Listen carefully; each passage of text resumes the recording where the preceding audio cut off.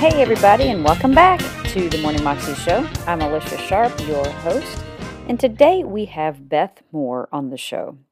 And she is talking to us about casting our cares on the Lord, casting our anxiety, and how it is important for us. And not only important, it's actually an act of humility when we cast our cares on the Lord, because as we do that, we are relinquishing our control and we are showing God that we trust Him.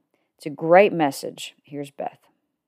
Based on what we're learning from the scriptures and what we're still going to see as our lesson unfolds, anxiety is care clothed in fear and intensified by anger and clamoring for control. You start noticing when you really are on the edge of an anxiety attack. And I don't know, I think maybe once I've had what you would call a real life panic attack. But for the most part, what I'm talking about is that I'll kind of feel like my neck is getting all red, my heart's going like this, and I'm just like, I feel so nervous all of a sudden. I'm really, really worried about something. And most of the time, if I could get to the root of that, it's that I'm clamoring for some kind of control or I feel out of control. All about control. All about control. Anxiety does have a remedy. Humble yourselves in 1 Peter 5. Therefore, under the mighty hand of God, so that at the proper time He may exalt you, casting all your anxieties on Him because He cares for you. Anxiety has a robust remedy. Cast that thing.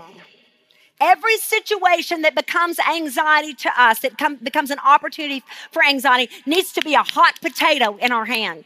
The moment we feel it, boom, that we get to where the second that thing lands in our hand, we start throwing it. That we cast that thing immediately off of ourselves and onto God like it's going to tell us to. Listen to this scholar's note right here about the word casting. Although treated as an independent command in several modern translations, the participle casting should be connected with the verb of verse 6, the one that says humble yourselves. As such, it is not offering a new command, but is defining how believers are to humble themselves. Listen to the way the NET says it, because it puts it exactly like the scholar's note says. It says, and God will exalt you in due time if you humble yourselves under His mighty hand by casting all your cares on Him because He cares for you. The act of humility is in the casting, because the pride is in the keeping.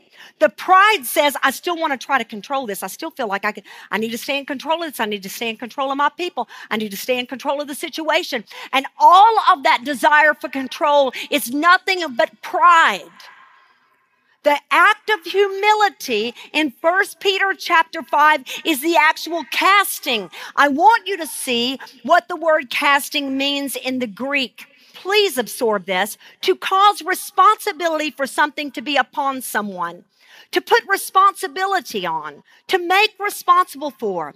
Put upon all the responsibility for your cares. Look at this carefully. Make Him responsible for all your worries. Do you understand what God is inviting us to do in His Word? He is sitting up there going, make me responsible for it. Throw it at me and say, my Father, you are the one responsible for me. And you are the one responsible for all my people. And you are the one responsible for all the things I've got to deal with. You have to take care of me. When was the last time you said that to Him? He wants you to.